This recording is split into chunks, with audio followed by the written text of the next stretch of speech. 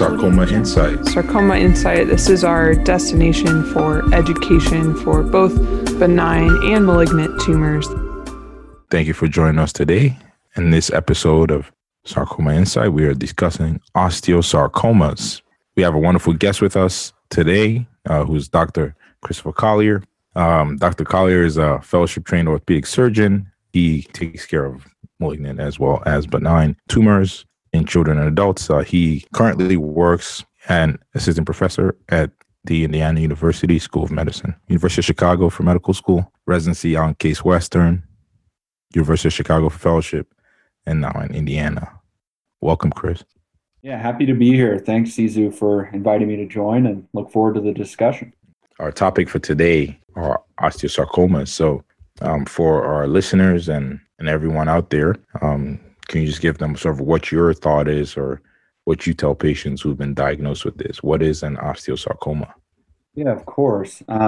So first, certainly a diagnosis no one wants to hear, and not something that any of us in the field, I think, hope to tell a patient. But osteosarcoma, in brief, is the most common primary bone tumor that we treat. And when I say that, what I mean is that the tumor itself actually starts inside of the bone, whereas a lot of the cancers that we treat and that people hear about, friends that you may know that have had cancer, they start in the organs and sometimes spread to bone, but osteosarcoma is different in that it actually starts there.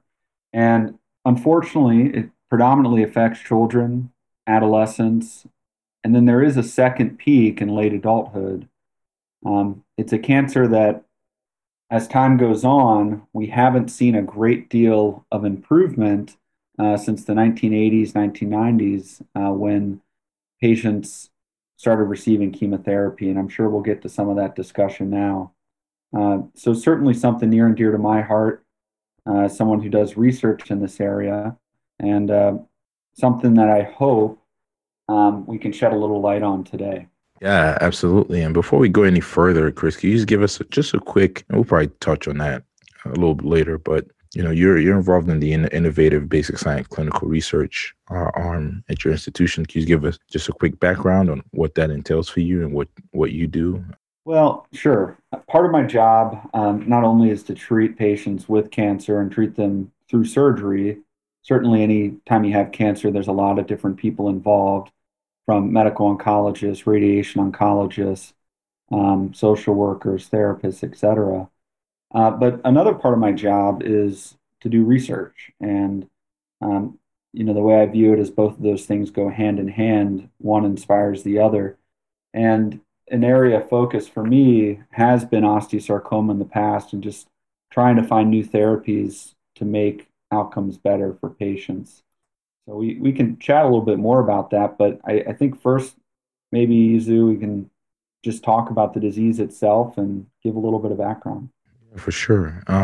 Something that we've talked about for people listening so far, so you can have sort of a second peak of this. So osteosarcoma can occur in older patients, sometimes related to people with a history of Paget's disease, but more commonly in children and teens and young adults. For patients who get osteosarcoma, Chris, where do you commonly see it in these patients? What part of the body? Most of these occur in long bones. And long bones, we're thinking primarily arms and legs, the bones that do not include the hands and feet, so the bigger bones in the body. And in particular, they occur around the knee. The thought is that a lot of osteosarcomas may be related to growth, and so commonly the areas that grow the most, or the fastest even, are where we see these, and that just happens to be around the knee, at the end of the femur bone or thigh bone, or at the top of the tibia bone, which is in the lower leg. With that said, we can also see these anywhere in the body where bone occurs, and occasionally even outside in the soft tissues, and that includes areas like the pelvis, spine, skull, etc. So pretty broad disease, but in vast majority of cases, we're talking about around the knee and in the extremities. Yeah, and I think osteosarcoma, it's an interesting one because often when patients do present, they can present with metastatic disease. Can you speak a little bit about this? Yeah. So metastatic disease occurs when a cancer is spread from where it started to another area of the body. And unfortunately, that process, once the cancer is spread, that is what worries us most as clinicians and what can cause the most harm. And in some cases, unfortunately, death in a patient. And so it's really important that we understand whether metastasis or that spread has occurred and find ways to treat it once it has or if it has. An osteosarcoma, when cancer does spread from the bone, it tends to spread to the lung. And that's the most common site in about 10 to 20% of patients at diagnosis. It can also spread to the bone or even within the same bone. And that would be the most common site, second most common site, excuse me. Yeah, it's a tricky one. That's why we spend, a lot of us spend a lot of time thinking about this and trying to figure out ways to, help patients and their families. What would you say are some risk factors to people developing osteosarcoma? So, we know of some gene mutations that could cause this. Yeah. So I get that question. I'm sure you do too, Izu, a lot. What caused this? Why did this happen? And as someone who studies some of the basic science around osteosarcoma as well, I think the simplest answer is we really don't know. At a basic level, at some point in time, some cells in the body obtain some mutations in the DNA that cause them to grow uncontrollably and develop into a cancer. I mean, that at its core is what cancer is. And yes, we have some gene mutations, RBP53, that are very common in osteosarcoma. And there are some rare conditions where patients will actually inherit a mutation in one of those genes. But the majority of cases are sporadic or spontaneous. We don't really know what caused them. And so, when I have a patient ask me that, I think probably the most important thing that I do is reassure them that there's nothing they could have done differently, and that sometimes these things just happen. With that said, there are some very special cases, particularly when patients are older and they develop an osteosarcoma, where we know there are risk factors, and those include patients who've had a cancer before and have had radiation, older patients with this bone disease, this bone disorder called Paget's disease. And those two things probably make up the bulk of the secondary osteosarcomas that occur after something else.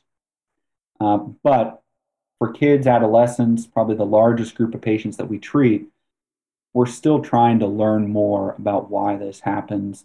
And the hope is that if we can figure that out, that we can treat patients better in the future.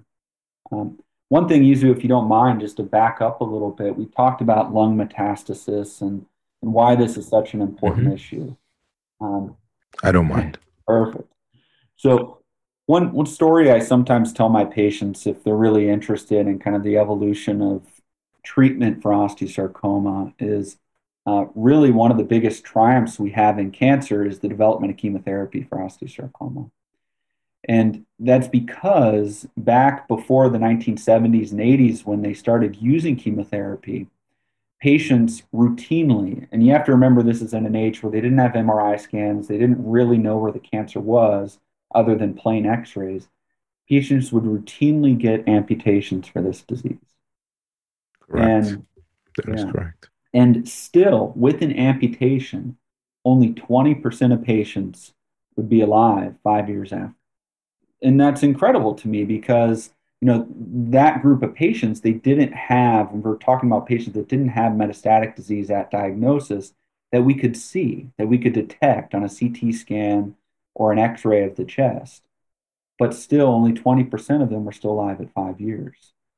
And so from that, people started to think about this and realize that the metastatic disease, when it occurs, the cancer spreads very early. And that's why it's so important to give chemotherapy now, because that treats the cancer that is spread that we can't see yet, the small cells harbored in the lungs and other places. And so Micrometastasis. micrometastasis, exactly. And so when we give chemotherapy now, and when they first started giving this, survival has jumped up to 70% for patients who don't have metastatic disease that we can see at diagnosis. And so really going from 20% to 70%, it's an incredible triumph of medicine. And when this started first coming out in the 80s, this really had profound implications for patients with this disease. Problem is we haven't made much ground since then. And people are still getting the same medications that they got back then. Yeah. And so we'll get into some of that as we continue the conversation. And so the next step with this is talking about a patient who does have osteosarcoma. Usually when they do present, or more commonly would have some degree of pain or swelling that's noticed. What would be sort of your algorithm and workup for these patients? So, or if I can put it another way, someone would come to you with a mass, which we are presuming is osteosarcoma. What steps would you take for them? What diagnostic studies or blood tests would they anticipate having done, as well as any other things like biopsies? Yeah, so completely agree with most patients present with pain in the limb and swelling. And that may be something that's been going on for a while, and maybe they just attributed it to a muscle sprain or an injury. But as time goes on, it becomes more severe, and usually that history is a little bit drawn out. There's kind of a period where symptoms have been present, but like a lot of things in life, we sort of shake them off and keep going. And by the time they end up making their way to an orthopedic oncologist or an orthopedic surgeon who treats cancer, much of that workup has already been done by a primary care doc or an orthopedic doctor who doesn't treat cancer. And usually at the beginning, what you need is an x-ray. And for osteosarcoma, oftentimes you can have a really good idea that that's what it is based on the x-ray alone. Ultimately, for any cancer, you need to have a biopsy to show that that's what you're dealing with, where they can actually look at the tissue in that area, look at the tumor under a microscope, and be sure that it is an osteosarcoma. But an x-ray is very characteristic of this disease. And then you'll have providers at some point, once you've kind of gone down the path a little bit, get advanced imaging like a CT scan, MRI scan, just to look at the local anatomy. Where are the blood vessels? Is there a soft tissue mass associated where the tumor has broken free of the bone and started growing into the soft tissues?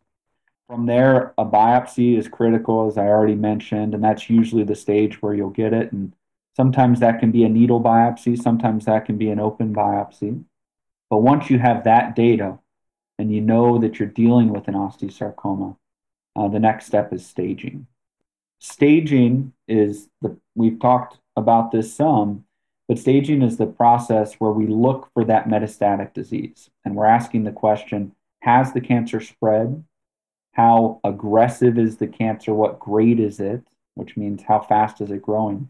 And what the size is. And we put all that into a system called staging, and that helps us make decisions on treatment, and it helps us give patients information about prognosis. We had an episode on staging for sarcomas, episode 2, I believe. And we do talk about some of this. So, for example, one thing that I think a lot of our listeners will know is that, especially when you're concerned for a sarcoma, we often will get a CT scan of the chest. All right. What other studies would you say would you want to obtain when you're staging a patient for osteosarcoma? Yeah, so the most common site of metastatic disease is the lungs. So CT scan of the chest every time. The second most common site of metastatic disease is to bone. So most people get a bone scan. I think some people now are starting to turn towards a CT PET. Not that one is better than the other, but just another option that at some institutions they prefer. But certainly on every patient, you want to look at the entire area of the lungs and the entire skeleton to look for those two most common sites of spread. Very good. And I think for our trainees who happen to be listening, definitely important points. What would you anticipate, seeing on a biopsy for these patients? But from an orthopedic oncology standpoint, what would we be, seeing, if at all? Great question. I guess I'll first throw out the disclosure. I don't think either of us are pathologists, and so for our pathology colleagues, that might be listening or people who've interacted with those people, I think we're thankful to have them as experts help us with some of these diagnoses. With that said, just from a basic kind of overview standpoint, for an osteosarcoma, you're looking for bone production, mineral production. So bones are made out of mineral.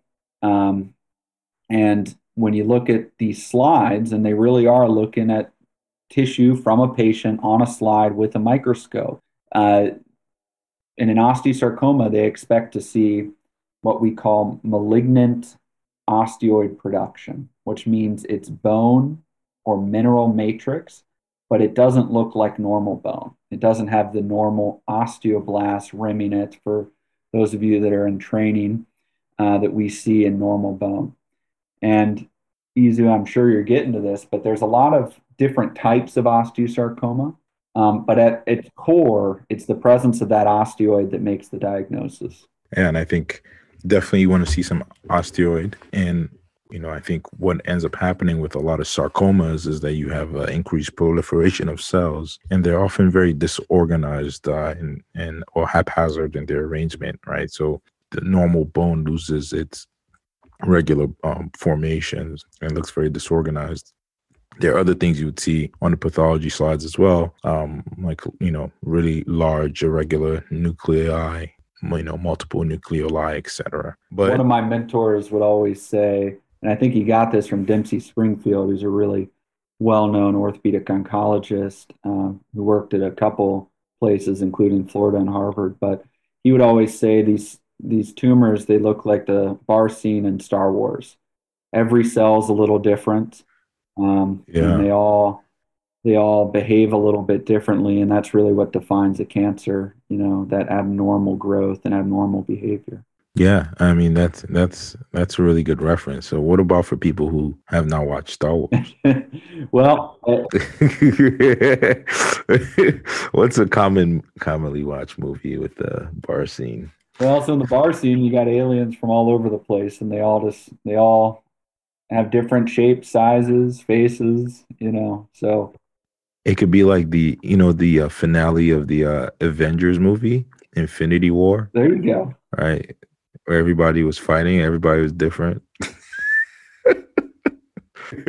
Just trying to make it relatable to some of the people who may not like Star Wars, which I don't know why anyone wouldn't, but yeah. Okay. So on pathology, we've touched on this a bit. You're able to identify what particular type of osteosarcoma it is. So for primarily the discussion we're having today is based on the conventional osteosarcoma. There are other different types of osteosarcomas that exist, such as your periosteal, which is the lining of the outside of the bone, parosteal, telangiectatic in nature. Again, all of these will be individual topics for later episodes, but we're focusing on our conventional osteosarcoma today.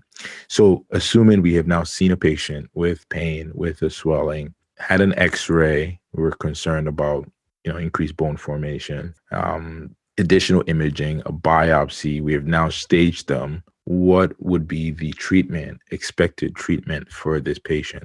Well, at that point, you've probably already met with a medical oncologist. And what I tell my patients, because, for us, Izu, we are often one of the first people in the cancer system that these patients will meet.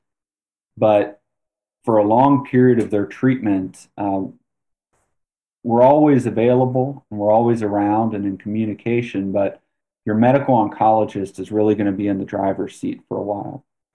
And it's after that diagnosis has been made that they will often drive the staging process.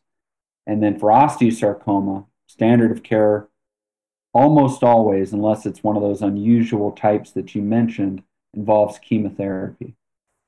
and the medical oncologist will do their work and take over right after that diagnosis to initiate chemotherapy.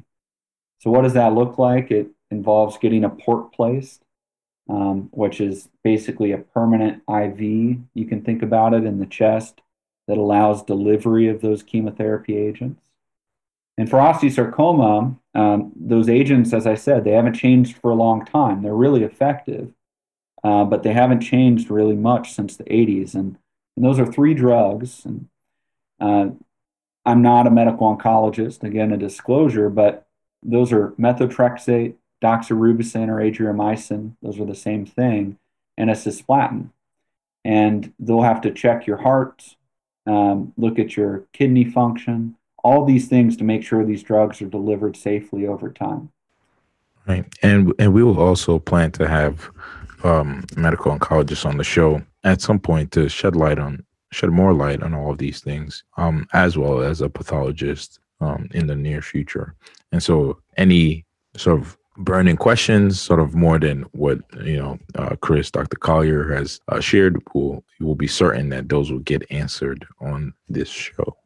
That's great. And I hope what your listeners are taking away from some of this is this really is a team effort. It's important to have all of these people available and in communication to take care of such a complicated problem. So after chemotherapy has been started, that usually will last about 10 weeks, and we call that preoperative or neoadjuvant. Both mean the same thing, chemotherapy. And then that is when we talk about surgery, or at least hopefully by then we've talked about it, but that's when we perform a surgery after that initial preoperative chemotherapy. So Isa, do you want to talk a little bit about surgery? Or? Yeah, I mean, I think we definitely should. I mean, can you imagine 2 surgeons not talking about surgery? But I think definitely something that has changed, right? We went from a time period where patients were getting amputations for every single osteosarcoma diagnosis. So we talked about different locations of the body where the tumor can occur. And so, if it was around the knee, you were getting a below the knee or above the knee amputation. But when it comes into your proximal femur, right, which is around the hip, or your pelvis, people were getting parts of these taken out completely, having that entire leg taken out, etc. So you can imagine that these are relatively morbid procedures. And over time, we have been able to identify that what we needed to do is have a margin negative surgery, right? A wide resection where we take out the whole tumor and an area of surrounding normal tissue. And we've talked about this in previous episodes. And this is really sort of the goal that we have in terms of approaching a surgical resection for patients. Do you have anything to add? Well, I think that last point is really worth repeating. We're orthopedic surgeons that do oncology, but in this setting, the oncology part takes precedent. And it's really critical, I think, that patients understand that a lot of these decisions we make around surgery, we're trying to balance, controlling the cancer with long-term function, particularly when we're talking about limb-sparing surgery or saving the leg compared to amputation. But at the end of the day, we can only talk about limb-sparing surgery if we feel that we can control the cancer. And so margins, meaning getting all of the cancer out of the patient, that is priority number 1. And if we feel we can do that safely, then we can think about ways to reconstruct or put back the leg, replace that missing bone in a way that's going to be functional for the patient as long as possible. Yeah, I mean, it really is one hell of a balancing act, right? So a lot of times, large tumors can start to have big soft tissue components extending to neurovascular structures, right? And so we have to always try to find that balance of function as well as treating the cancer itself. I know we've sort of gone from amputation for everyone and adopted limb-sparing techniques in combination with chemotherapy. what are your thoughts of some of the sort of newer methods that are coming in about for treating osteosarcoma, such as our targeted therapies and immunotherapy? I think there are some therapies out there that show promise, but none are proven right now. That is why this MAP, which is the abbreviation for those three drugs I mentioned before, methotrexate, adriamycin, which is the same as doxorubicin, and cisplatin, that those three drugs still remain, 40 years later, the first line treatment because they work really well for patients. It is true that for patients who either don't respond or later have a recurrence of tumor or develop metastatic disease, God forbid, there are other agents that people are trying. Our institution, we're looking at for those really challenging cases, can we do genomic testing and precision medicine to find some other medications that might be uniquely targetable for that cancer.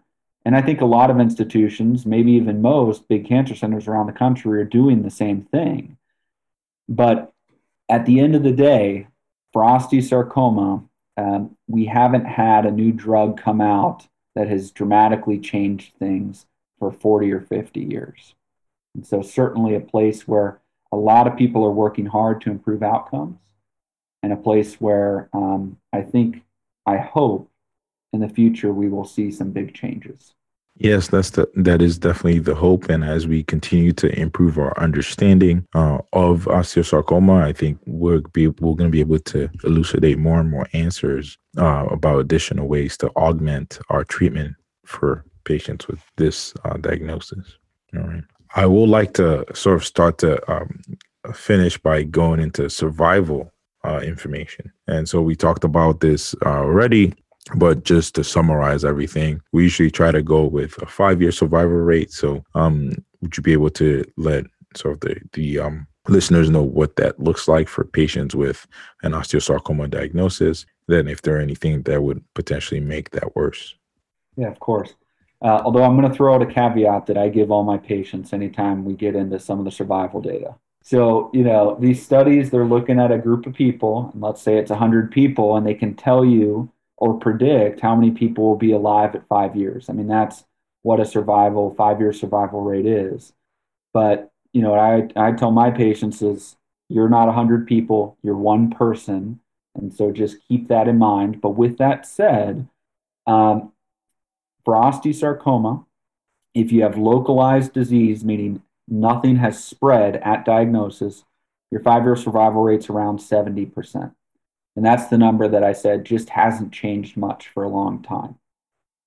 Certainly, if you have metastatic disease at the time diagnosis is made in that initial staging, that's going to drop survival rate down closer to 20 or 30%, depending on which study you read. We have other indicators as sort of time goes on and we do staging that would suggest a worse survival. So the size of the tumor, whether there are skip lesions, which occurs as Izu pointed out before, when you have a tumor in a bone, sometimes the tumor can spread within that same bone, and you can have a secondary area. That's called a skip lesion. That's why we need to get an MRI of the entire femur, if it's in the femur, etc. That carries its own prognosis. That's a little bit worse than someone who doesn't have a skip lesion. And then finally, when we remove that tumor after the patient has had preoperative chemotherapy, our pathologists are going to look at that tumor under a microscope and they give us a number of how much of that tumor is dead, how much of it is necrotic, meaning dead. And if that number is greater than 90%, meaning 90% of the tumor has been killed by the chemo, then that is a really favorable prognosis. And if it's less than that, the prognosis is less favorable.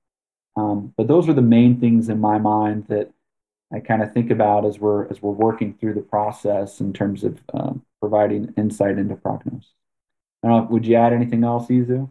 Yeah, I mean that's definitely everything I would have said. That's pretty thorough. And I think, yeah, and we can't say this enough. if you do fall in that 70%, it's 100% for you.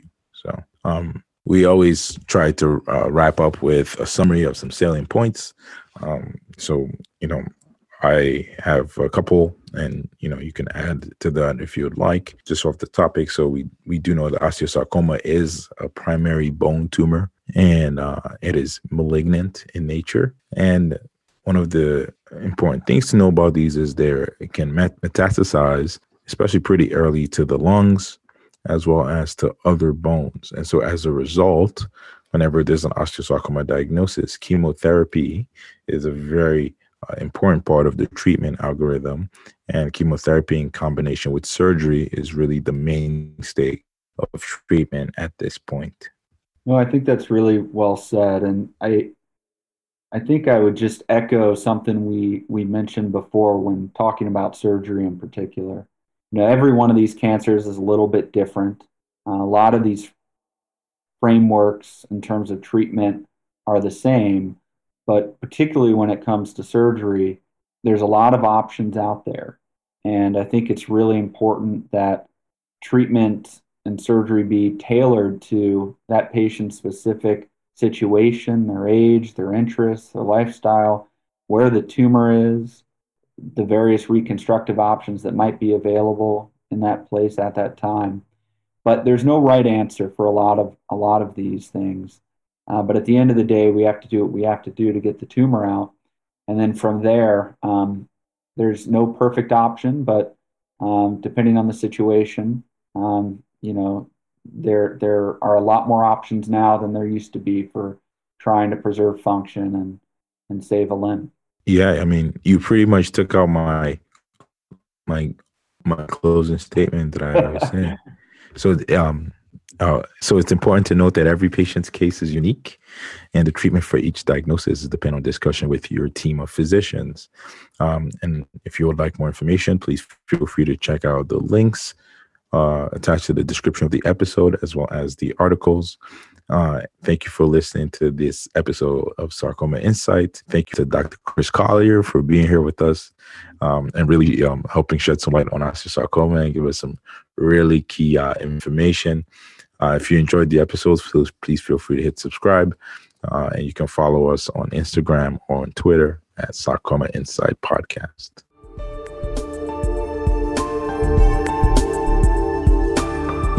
Sarcoma Insight.